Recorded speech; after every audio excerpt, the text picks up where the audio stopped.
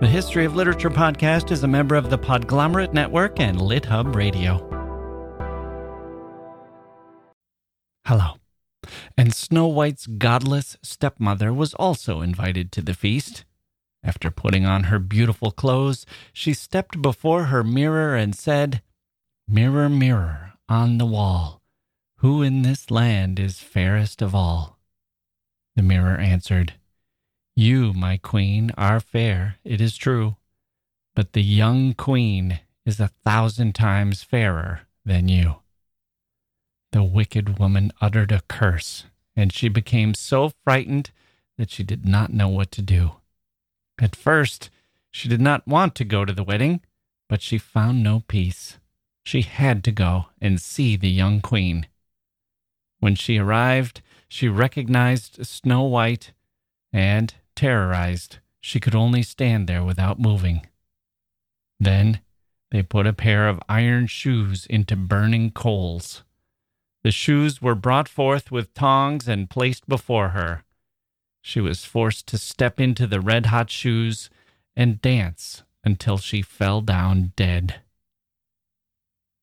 She fell down dead. The end.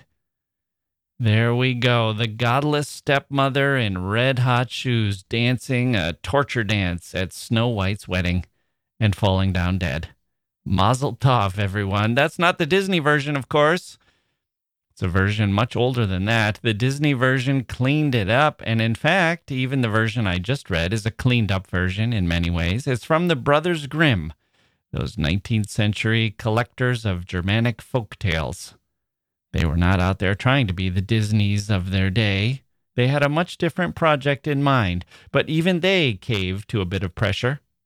In their original version, the wicked stepmother was not a stepmother at all, but Snow White's biological mother. And she was a cannibal, intent on eating Snow White's lungs and liver. Why would you put that between two covers? Well, the Brothers Grimm had their reasons. We'll be exploring their lives and their project, Grimm's Fairy Tales, today on the History of Literature.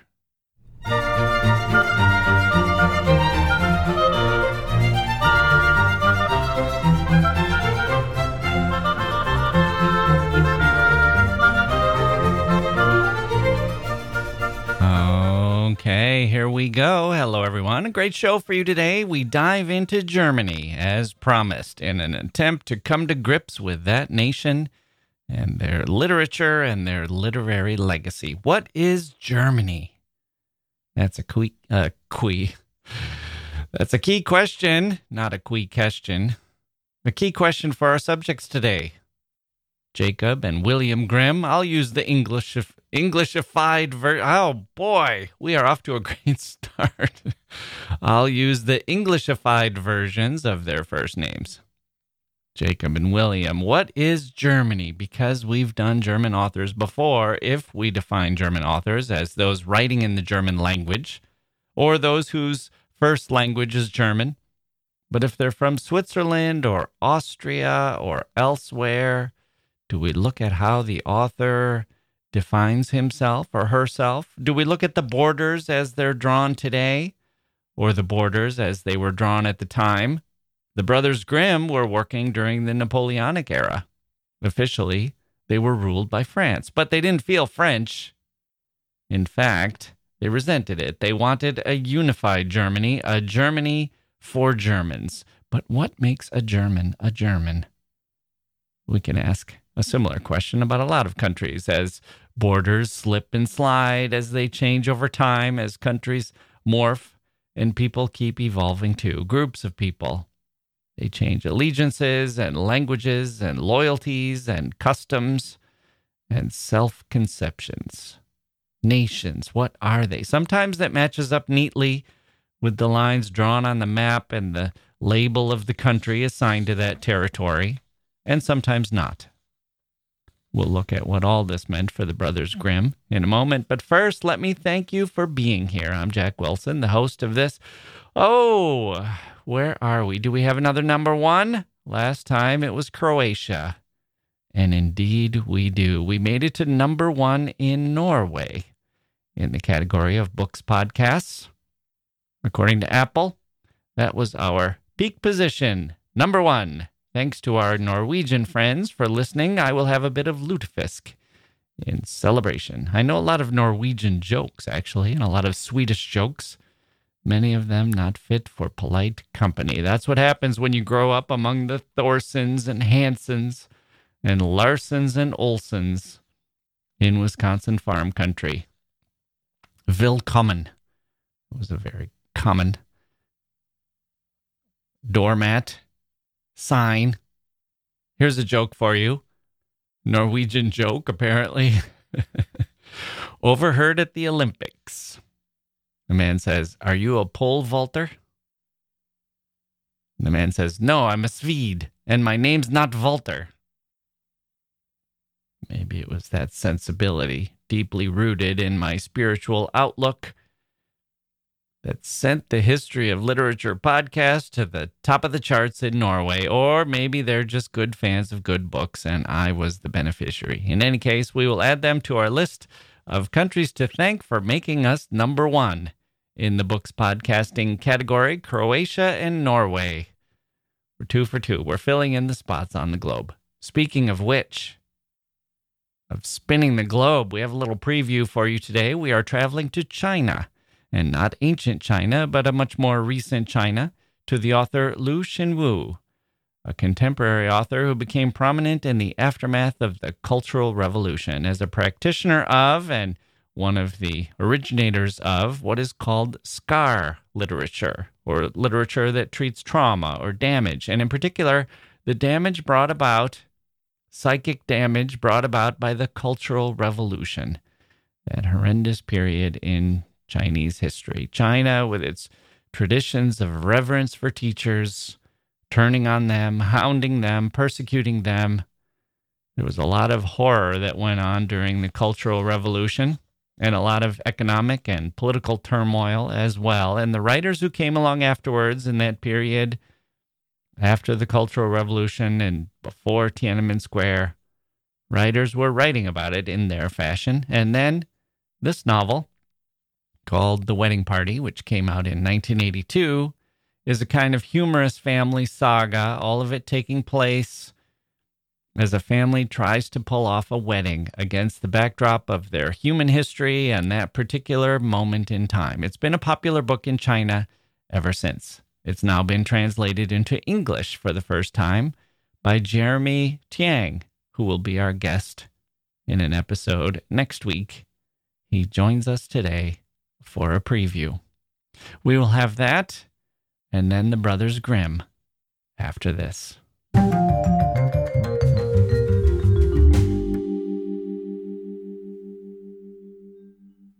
Hey grown-ups, the Cat in the Hat Cast is a new podcast from Wondery, perfect for the whole family. Join the Cat in the Hat and your favorite Dr. Seuss characters as they get whisked away on a new adventure every week. Fish dreams of creating his very own polite and quiet podcast. That is, until he gets a surprise visit to his Fishbowl podcast studio from the Cat in the Hat himself. And it becomes very clear that the cat has other plans for the podcast, and those plans are the opposite of quiet.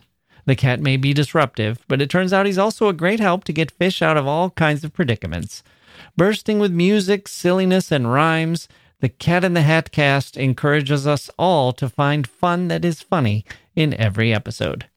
Sing along to new favorite songs, try your luck at Titanic tongue twisters, have some fun with wondrous wordplay, and most importantly, bring your family along for all of the adventures in the Cat in the Hat Cast. Follow the Cat in the Hat Cast on the Wondery app or wherever you get your podcasts. You can listen to the Cat in the Hat Cast ad-free right now by joining Wondery Plus in the Wondery app or Wondery Kids Plus in Apple Podcasts. Okay, we're joined now by Jeremy Tiang, who has translated a classic contemporary novel by Lu Xinwu, a classic contemporary in China, who wrote The Wedding Party. Jeremy Tiang, welcome to the History of Literature. Hi, Jack. Thanks for having me. So we're going to have our full interview in a little bit here in an upcoming episode, but I did want to ask you a question that I found fascinating Coming out of a review of the book, The Wedding Party, it says the novel, quote, asserts itself as a deeply personal introspection into the state of human relationships and what it means to be Chinese in an era of rapid modernization, end quote. And that's a reference to the time and place of the novel, which takes place in the mid-'80s after the Cultural Revolution and as China was undergoing some great changes. But I'm wondering, what did you see in the novel, or what can we say about this tension between old and new and traditional and modern, and in particular, what it means for a Chinese individual to feel pulled in these two directions? Yeah, that's a great question. And of course, there are many, many warring forces in play in the novel. Mm-hmm. But one of them is this drive towards modernization versus other characters who are clinging on to tradition. At the very opening of the novel, you have the concept of the wedding itself being pulled into question, because is this happening on an auspicious day, or should these superstitions be left in the past anyway? Oh, right. So you have some characters who are very engaged in cultural production. You have an aspiring literary translator. You have a very influential literary editor of a poetry journal. And you have a successful poet and an aspiring poet.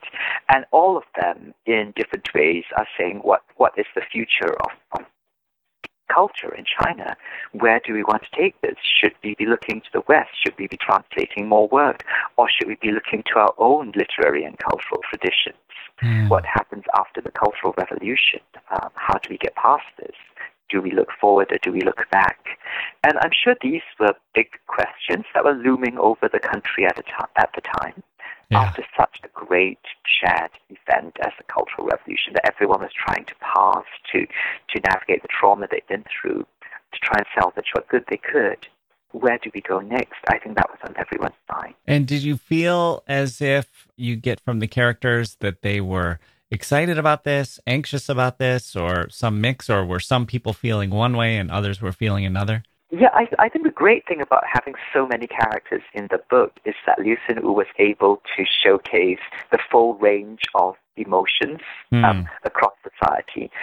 So yes, some people were tremendously excited about what they saw as the potential for great change. Others were fearful of losing what little cultural and social position they had already managed to hold on to. And there's a lot of uncertainty because no one knows what's going to happen next. But there is a sense that they're on the brink of something. And is it going to be a great opening up and flourishing?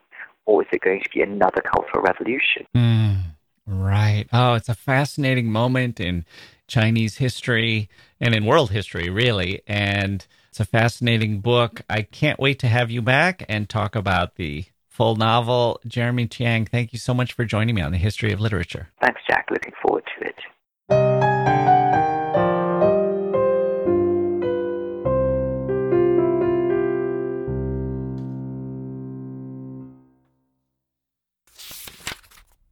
Snow White, Sleeping Beauty, Rumpelstiltskin, Little Red Riding Hood, Rapunzel, Hansel and Gretel, Cinderella. The stories are as commonly known to us as Greek myths or the stories in the Bible, and perhaps more so. They were gathered and published by two brothers in Germany working 200 years ago. The Grimm brothers were born in the 1780s. Two siblings among 6 surviving children, the second and third born, and born about a year apart.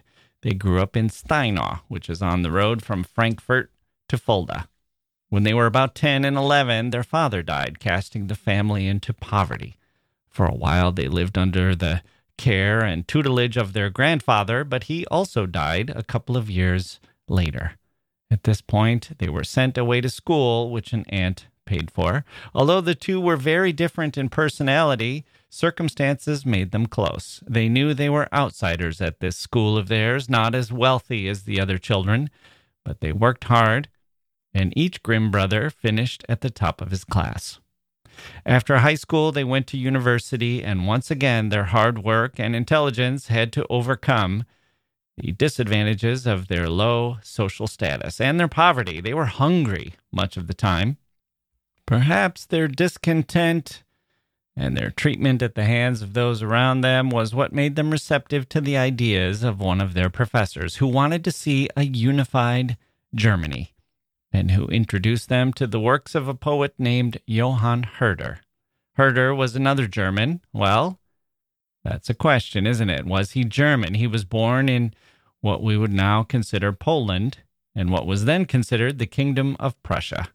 The definition of Germany and Germans was somewhat up for grabs at the time. Herder was a generation or two ahead of the Grimms, born about 40 years before them. Like them, he grew up poor but showed academic and intellectual talent, and he went to university and studied with Immanuel Kant, and he became friends with Goethe. Goethe was influenced by Herder, actually. Herder's literary criticism inspired Goethe to do something new, which led to what we now know as the Sturm und Drang movement. Herder looked to the past and argued that the songs and stories and language and poetry of the people in their natural form was the best. Commoners. We see this argument over and over in different nations at different times. What's better? Civilization, sophistication, and refinement? High aesthetics, high art, or the direct, earthy, bubbling up from the people, natural art, oral stories, myths, the stuff people described and believed before they knew enough to treat art at a distance and with a high polish. In Germany, this became folk poetry versus art poetry. Volk versus Kunst. Folks versus art. Remember that this is the age of Romanticism. In the English-speaking world, it's Robert Burns and Wordsworth and Coleridge's lyrical ballads. In Germany, it's Goethe and Herder and a few others. And what they were resisting was the influence, the political and cultural influence of France. Spew out the ugly slime of the Seine, Herder wrote. Speak German, oh you German. Poetry was best before it became civilized, he said. The German language was not something to be embarrassed about or to shun, but to embrace. There's a heritage here, a cultural heritage. This is who you truly are, and it's better. It's a powerful message, so powerful and distinct, we've given these movements a different term. It's not just Romanticism, but Romantic nationalism, and it was sweeping across Europe. At the same time, other currents were sweeping across Europe. The French Revolution, which many of these romantics embraced, and then the Napoleonic Empire, which they did not. Which brings us to the Brothers Grimm. This is the world they inherited, the one at play when they came of age in college. The German language and German art and the Germanic people, true, good, real. Refinement, French over-refinement, empire, elaboration, sophistication, less good. Too much pretension, too much for the upper crust. Not enough there for the real people, folks in their kitchens or sitting by the fireplace. What language did those folks speak? How was their cultural inheritance embedded in those words and syllables coming out of their mouths and the stories that they passed along to one another?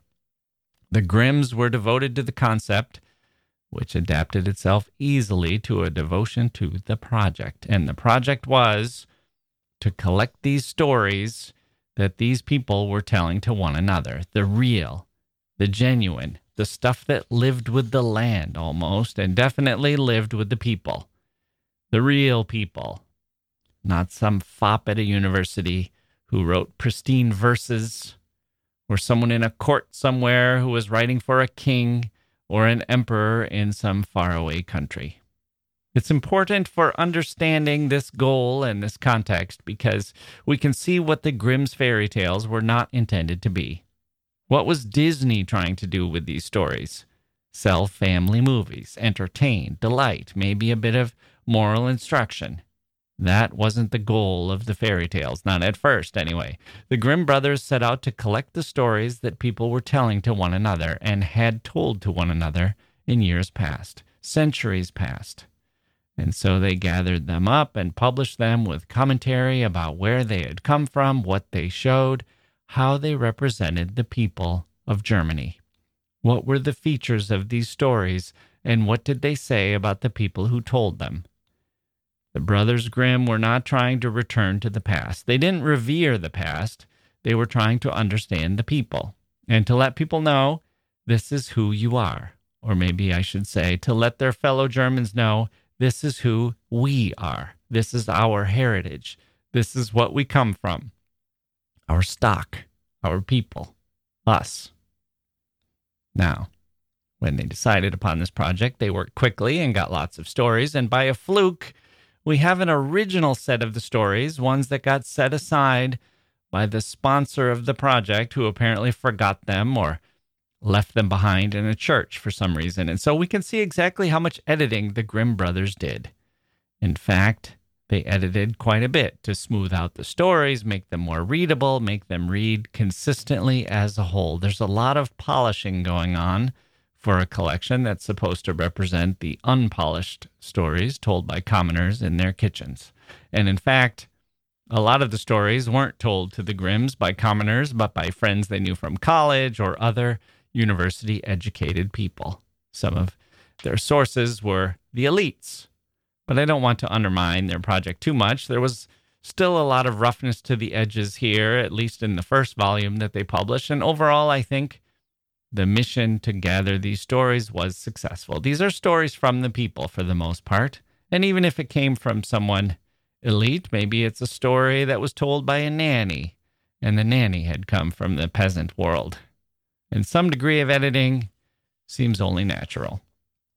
What's a little harder to pin down is exactly how violent or barbaric the stories were, how French or unfrenchified they were, or how Christian or unchristian they were, because the Grimms changed these details for the first collection and also changed them over time. The book was a huge success, and people started telling these stories to their children. Why not? The book is basically called that, Stories for Children, and parents said, "My God, a cannibalistic mother? Can we make her not quite such a cannibal? Maybe a stepmother instead of a regular mother, a biological mother, and prince seems like a French concept. Why don't we say king's son? Can we make this a wise woman instead of a fairy? Fairies are more of a French thing than a German thing. And do we have to describe Rapunzel getting pregnant?" That caused an awkward question from my little one. Isn't that a little racy for a children's tale? And the Grimms modified all these things and much more as the editions continued to roll out. And even so, the stories are still a little shocking. Violent, bloody, mean, twisted, harsh, and cruel. We have come a long way. We complain now at the violence or the sadism or the shock of the Disney movies from the 30s and 40s, and those were already toned down from the Grimm brothers. And the Grimm brothers were already toning down the stories that they had heard. Let me give you an example. Here's one that didn't make the cut in a later volume, but it was included at first. And then the Brothers Grimm took it out along with some others that they removed. Even as they expanded their volume in subsequent volumes, it rose to as many as over 200 stories. Even as they added stories to make the book longer, they had to take a few out. And partially this was due to success. At first, they were aiming their book more at scholars, but as the general public, which was also in the process of becoming more educated, there was a higher literacy rate, and as the general public started reading these stories and reading them to their children, they demanded or pressured the Brothers Grimm to make the stories longer rather than the quick abbreviated versions that the Grimm brothers had sometimes heard at first. And Wilhelm in particular couldn't resist turning the stories into more of an art than the common folk stories as they were being handed to him. Ironically, one might say, the stories of the people were too strong for public consumption. Somewhere there's a lesson in there about giving the people what they want and what they deserve and what you, the publishers or editors or gatekeepers, think that they can handle. Look how natural and earthy and wonderful these stories are. This is our character. Oh, except for this one. and maybe that one and this one over there. Gulp. Those are kind of monstrous. Maybe that's not who we are? ... question mark. Do you think I'm exaggerating? Well, here's the one that didn't make the cut. It comes in 2 parts, and it's called How Some Children Played at Slaughtering. This was in the first volume of the Grimm's Fairy Tales, not in subsequent volumes. How Some Children Played at Slaughtering. 1. In a city named Franeker, located in West Friesland, some young boys and girls between the ages of 5 and 6 happened to be playing with one another. They chose one boy to play a butcher, another boy was to be a cook, and a third boy was to be a pig. Then they chose one girl to be a cook and another girl her assistant. The assistant was to catch the blood of the pig in a little bowl so they could make sausages. As agreed, the butcher now fell upon the little boy playing the pig, threw him to the ground, and slit his throat open with a knife, while the assistant cook caught the blood in her little bowl. A councilman was walking nearby and saw this wretched act. He immediately took the child who was playing the butcher with him and led him into the house of the mayor, who instantly summoned the entire town council. They debated about this incident and did not know what they should do to the boy, for they realized it had all been part of a children's game. One of the councilmen, an old wise man, advised the chief judge to take a beautiful red apple in one hand and a gold coin in the other. Then he was to call the boy and stretch out his hands to him. If the boy took the apple, he was to be set free. If he took the gold coin, he was to be killed. The judge took the wise man's advice, and the boy grabbed the apple with a laugh. Thus he was set free without any punishment. That's part 1. Brutal, right? Part 2, even worse. Here we go. This is from the story How Some Children Played at Slaughtering. Part 2. There once was a father who slaughtered a pig, and his children saw that. In the afternoon, when they began playing, one child said to the other, "You be the little pig, and I'll be the butcher." He then took a shiny knife and slit his little brother's throat. Their mother was upstairs in a room bathing another child, and when she heard the cries of her son, she immediately ran downstairs. Upon seeing what had happened, she took the knife out of her son's throat and was so enraged that she stabbed the heart of the other boy who had been playing the butcher. Then she quickly ran back to the room to tend to her child in the bathtub, but while she was gone, he had drowned in the tub. Now the woman became so frightened and desperate that she did not allow the neighbors to comfort her, and finally hanged herself. When her husband came back from the fields and saw everything, he became so despondent that he died soon after from heartbreak. The end. Not exactly happily ever after. Clearly, the people were a lot earthier and more violent and more directly matter-of-fact about death and violence. Some of this is terrifying. Terrifying, not just the story, but the idea of people telling this story to one another. The idea of them chuckling at this, shaking their heads. It makes them seem like people I'm not sure I would recognize today. On the other hand, trying to be as empathetic as possible and work my way into the mindset without the sneaking suspicion that we're seeing some pathways to Nazis here, and the Nazis did draw upon the work of the Brothers Grimm, for sure. Germans being German, it doesn't have a great legacy. But if we are to accept that these common people and their stories have some good as well as some bad, and if we're to view them in the best possible light, we can maybe say that it was a violent and dangerous time, and coming out of the Middle Ages, the medieval period had been even more violent and dangerous. This is still maybe some legacies from that, some shadows of that, and there were a lot of children who died young in this era, and a lot of mothers who died in childbirth. For example, life expectancy was much shorter. Death was all around you from the moment you were born.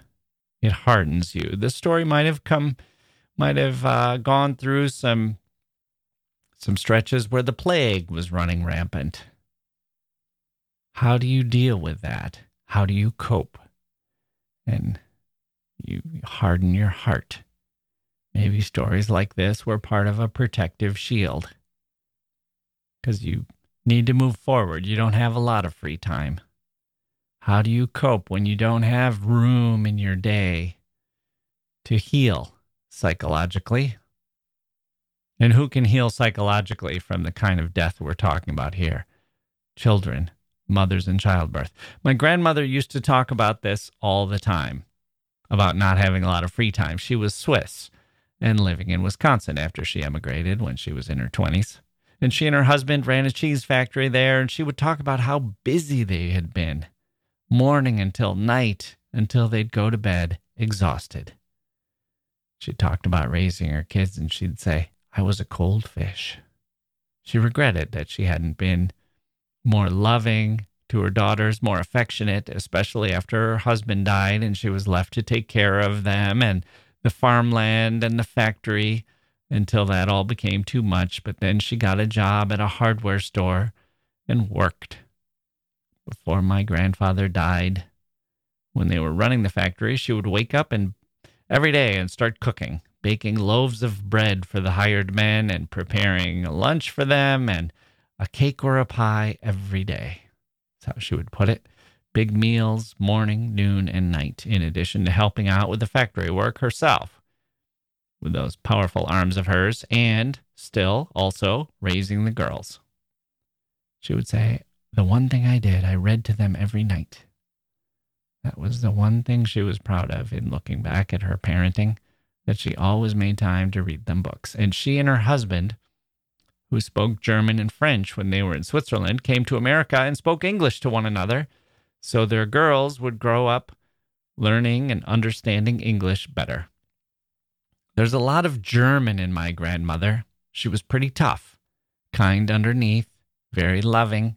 She liked to tickle her grandchildren, but her arms and hands were so strong it felt like she could crack a rib. She liked to make cookies for us. She was tough. No nonsense. I don't remember her laughing at a story like children playing at a slaughter, but I wouldn't put it past her either. Once, we were watching The Love Boat with her as she babysat on a Saturday night, which was amazing since my parents didn't let us watch that show. We were too little, but we got to stay up a little later and watch a little more TV and a little racier TV when Grandma was in charge. Just like my sister asked to eat a bowl of nothing but Cool Whip, and my grandma cheerfully served it up. Not something my mom would have done in a million years, although my mom would do it now for my kids, which I would veto if I'm there, but if I'm not around, grandmas have privileges. Okay, so we are watching Love Boat, my sister and me. My grandma's behind us on the sofa, knitting. We're not even sure that she's watching. And there's a chase scene, and a bad guy is getting away. They're running after him. And my sister and I are on the living room floor, thrilling to the chase, while my grandmother is behind us, knitting quietly. And suddenly, they catch the man, and my grandmother, in her heavy Swiss German accent, yells out, hit him, knock his block off. Knock his block off. On a timeline, you might have the brothers Grimm at the start of it, and me and you at the end of it, and right square in the middle is Grandma Rose. It's about 100 years ago. Things were harder. Animals were slaughtered. Children died. Parents died young. There was disease and life happening all over. One night there was a knock on the door. A neighbor, a farmer who wanted my grandmother to come to his house because his wife was going into labor. He himself had to sleep because he had to milk cows the next day. It had to be done. There was no way around it. My grandmother was a young woman. She had no children. She had no idea what to do. But if she didn't go, the woman who was delivering the baby would be alone. No hospital, no doctor, just her in the bed in agony with a baby on the way. So my grandmother went and figured it out with all the shock and all the humanity that comes with it. Her in a room with a near stranger, woman to woman, here to help. And what can you do? Life happens, and life is hard. This was their era. And when it came to the stories they told to one another, They were also more direct and less puritanical, Victorian, about sex and love and animal carnage and bodily functions and human cruelty than we are today. In pulling from the medieval, you get the medieval, it seems. You get blocks, and they get knocked off. So, sex, premarital sex, figures into the early versions of Rapunzel and the Frog King. Oh, and the Frog King, you know that story where the princess kisses the frog and breaks the spell? Nope. In the original version, she hurls the creature against the wall. Less smooch, more splat. Grimm brothers, indeed. In Cinderella, the wicked stepsisters cut off their toes and heels as they try to fit their feet into the slipper. A disobedient girl in one story is turned into a block of wood and tossed into the fire. In another story, a woman chops off her stepson's head, chops him up, and serves him in a stew to her husband, who gobbles it up and asks for more. Nighty-night, kids. Sweet dreams. There's ugly anti-Semitism in these early stories, which the Nazis noticed, and there's incest. And as we mentioned, the stepmothers were originally biological. Now, look, the brothers Grimm in these stories have been criticized for demonizing step-parents and stepmothers in particular and step-siblings. And there is a horrible pattern here, to be sure. It's not fair to step-parents that they show up wicked in these stories. So it's pretty fascinating to read that this was introduced by the Grimms themselves in many of the cases because of the fear that having this stuff be done by biological parents would be too shocking and scary. A biological mother who would kill or harm or eat her children. Ew, what does that do to the kids?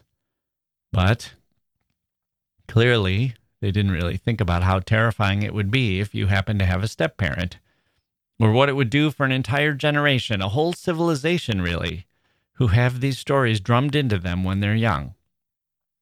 Now, maybe there's some chicken and egg going on here. Do we demonize step-parents because of the Grimm brothers, or do we have a natural fear of step-parents or an aversion to them? Is this all inherent, and the Grimms were merely reflecting our natural tendencies, the feeling that maybe you don't trust an outsider, a stranger, an interloper, someone who's taking the place of your beloved mother? Maybe this is so deeply rooted that we can't blame the brothers Grimm for tapping into it. Well, I think we can say that at the very least, they reinforced it, whether they intended to do this or not. And the other criticisms that we see of the brothers Grimm and their fairy tales are valid too.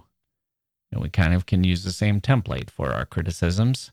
No, I don't think they invented the idea that the ideal for boys will be to be strong and courageous, and girls will be beautiful and princess-like. But that doesn't mean we have to have stories for children that only say that, or that say that over and over and over.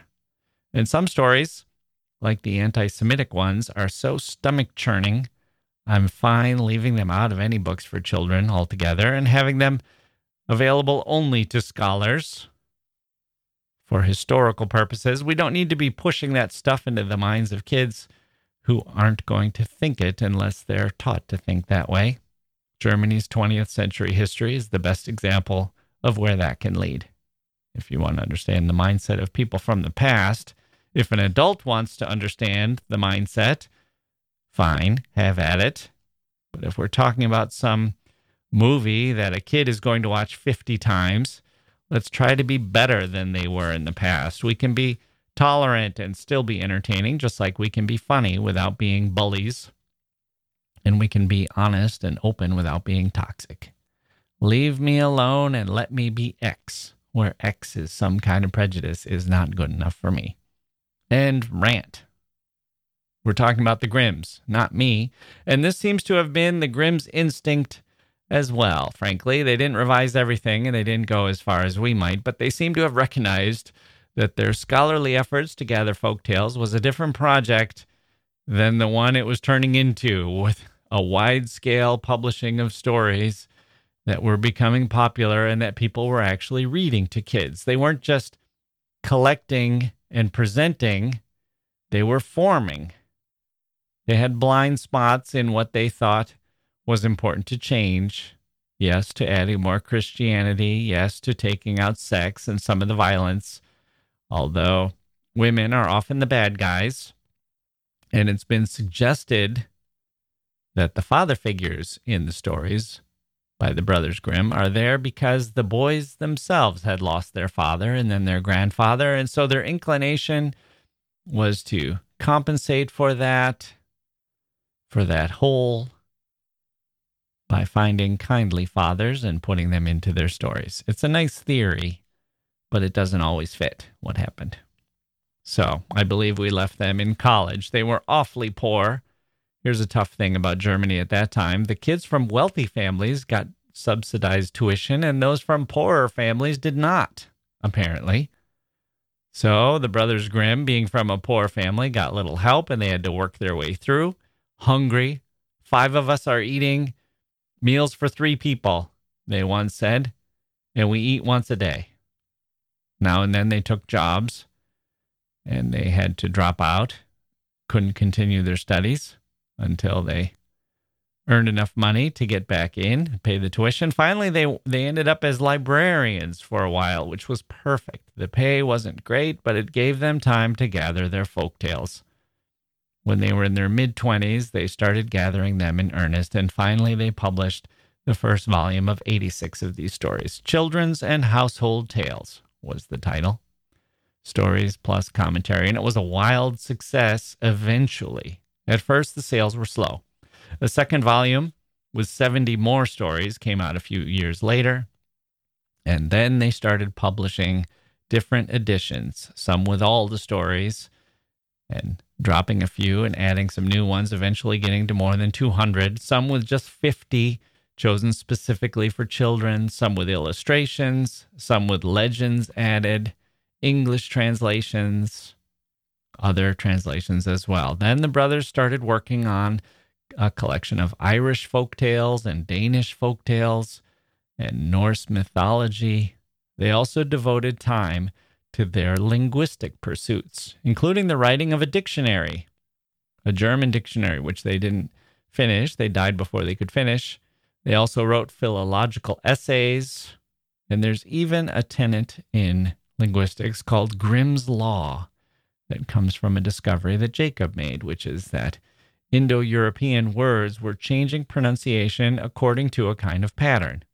Apparently, the sounds of certain consonants were changing over time in predictable ways or according to a scheme, so that seemingly unrelated words could actually be traced back to a common language that had seemed to scholars at the time to be an impossible bridge to cross. Jacob figured it out. Pretty smart thing to come across, and the named theory is the tribute, Grimm's Law.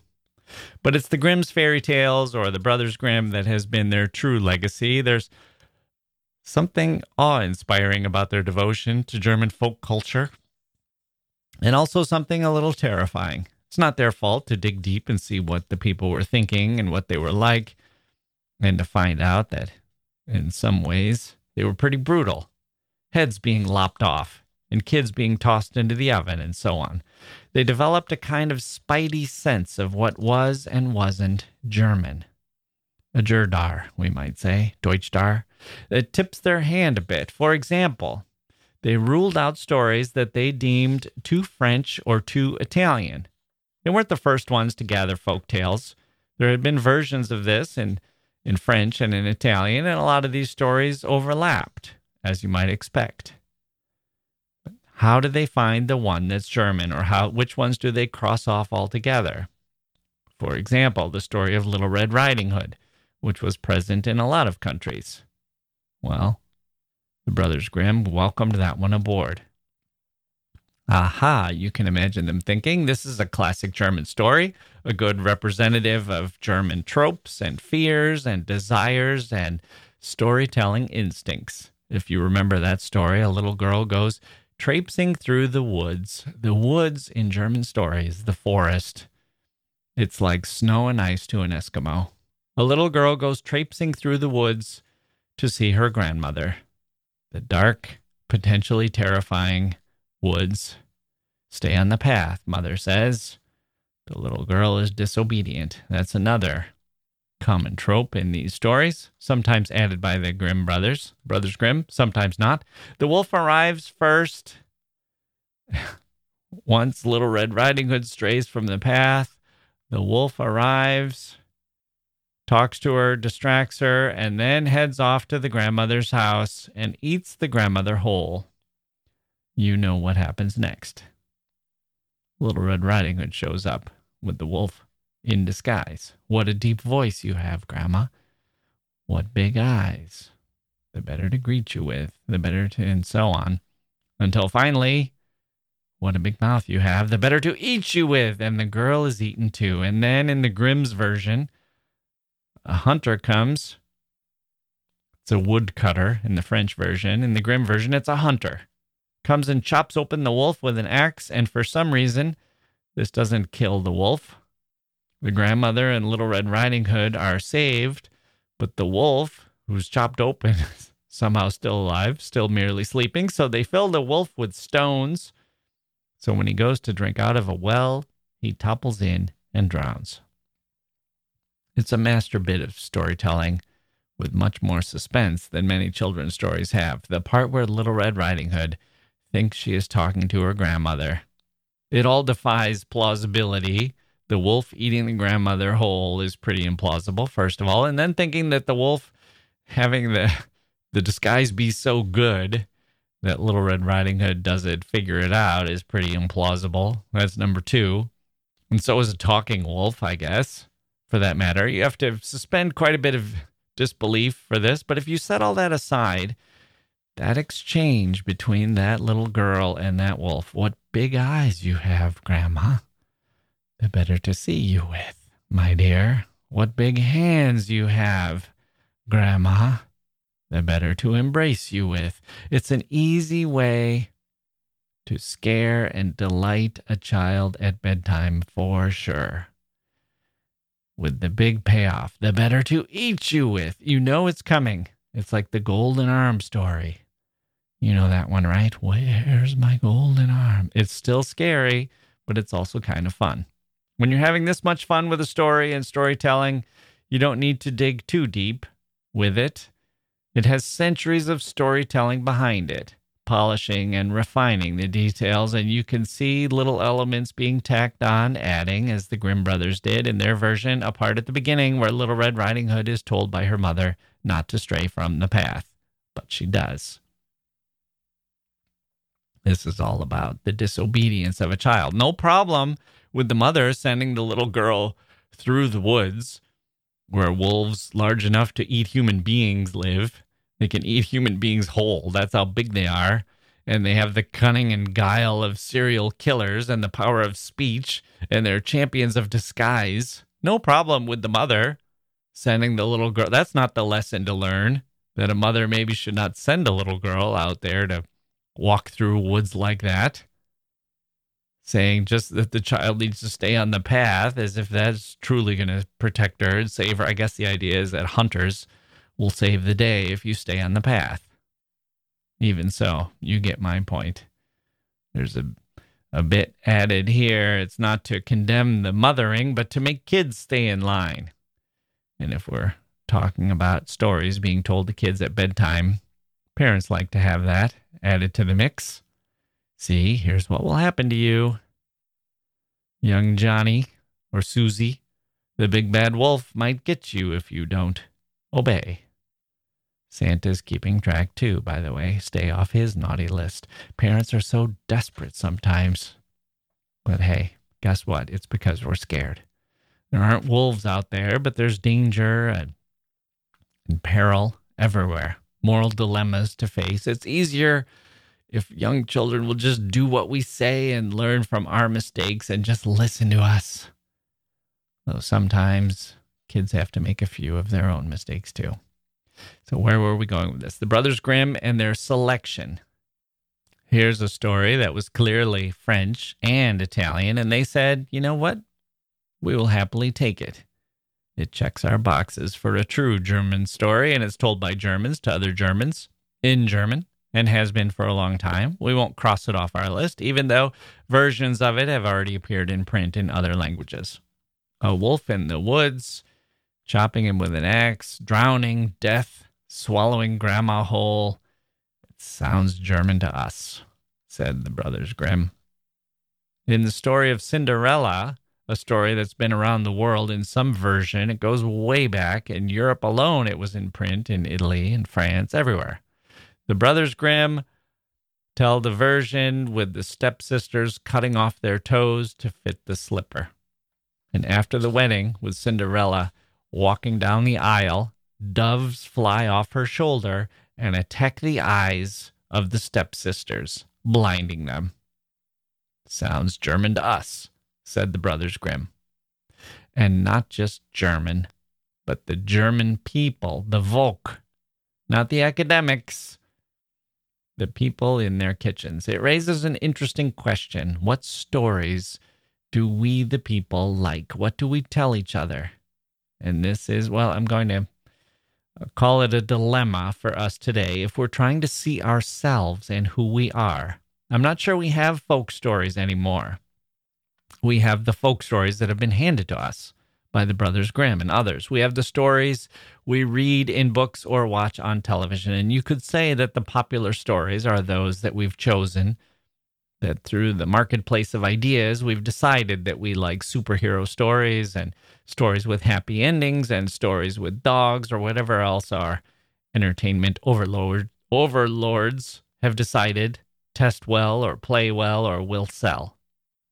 Our Kunst, poetry and prose, the artistic stuff, is a little easier to see. That's the theater we attend off Broadway or in little out-of-the-way places. The stuff that gets great reviews, even if it's not quite potboiler material, not big musical stuff. The stuff that's good for us, the stuff we value, the stuff that wins prizes, or the poems that are written in little journals, or the novels that are written by prize winners from Brooklyn. But what bubbles up from the people? If you were one of the brothers Grimm and you were looking for true stories, the ones that come from the people, looking for the heart and soul of a nation, if you were doing that project today, at least in America, what you'd find is probably not anything that comes from the people. It comes from above, handed down by tastemakers at corporations. Artists are involved, sure, directors, producers, comedians, actors, writers, competent storytellers. But there's no real mystery there. There's nothing mysterious about the dark pool of humanity where it bubbles up from.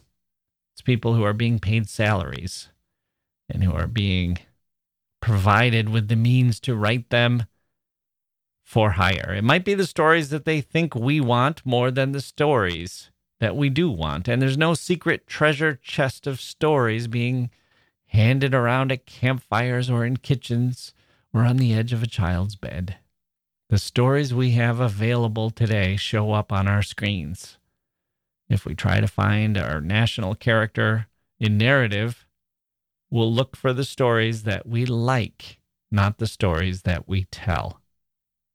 If you've ever been abroad, especially if you visited a country where travelers and tourists and visitors are not common, a country where travel is difficult, and there's a need for an oasis or for help from fellow travelers, you've probably seen this in action. The national character becomes prominent. An American finds an American in Morocco or Madagascar or Mozambique or Malta, and the two will find that they have much in common. We're not like these other people here, are we? We might like them, we might admire them, we might be full of love for them. But you and I, with our shared past and shared culture, our shared language, our shared references, we have something in common that we don't share with them necessarily. At home, you and I might be miles apart generationally, culturally, geographically, ethnically, but there is something common about us that we share. The Brothers Grimm would say in their day that it was language and it was folk tales. Something Germanic. Well, what do we have instead of folk tales? Saturday Night Live, characters and phrases, historical events that we've gone through, national tragedies, elections, Super Bowls, school curricula. What do we have for stories? When I was first traveling, it was television shows like Cheers and those Saturday Night Live sketches, maybe some big movies that everyone had seen. Star Wars, Indiana Jones. What will it be for my kids? Marvel movies? A Kendrick Lamar album? Memes that everyone looks at on the same day? And if we pit all that against art, the way the Romantic nationalists pitted high art against the art of the people, will we see the same dynamic? You might say, hey, what's the big deal? A kid in Germany heard a story about Cinderella or Little Red Riding Hood. A kid today watches a story about Woody and Buzz. What does it matter if the story comes from the people organically? The generations of people honing their stories and passing them along. Or what if it comes from Pixar? What does it matter if you grow your own grapes or buy your wine in a supermarket? What does it matter if you're hearing the story from your mother, who heard it from her mother, who heard it from her mother, and so on? All of them recalling and adding and changing and making it part of who they are and who you are and who you come from. Maybe you missed nothing. And now with kids of your own, you didn't hear a story from your parents because you watched your stories on a screen. And you have no stories that need to be told either. The screen that talked to you will do just fine talking to your kids. We'll all have the same stories if we happen to subscribe to the same services and select the same forms of entertainment. Is that a nation united? I suppose it is. But is it united enough?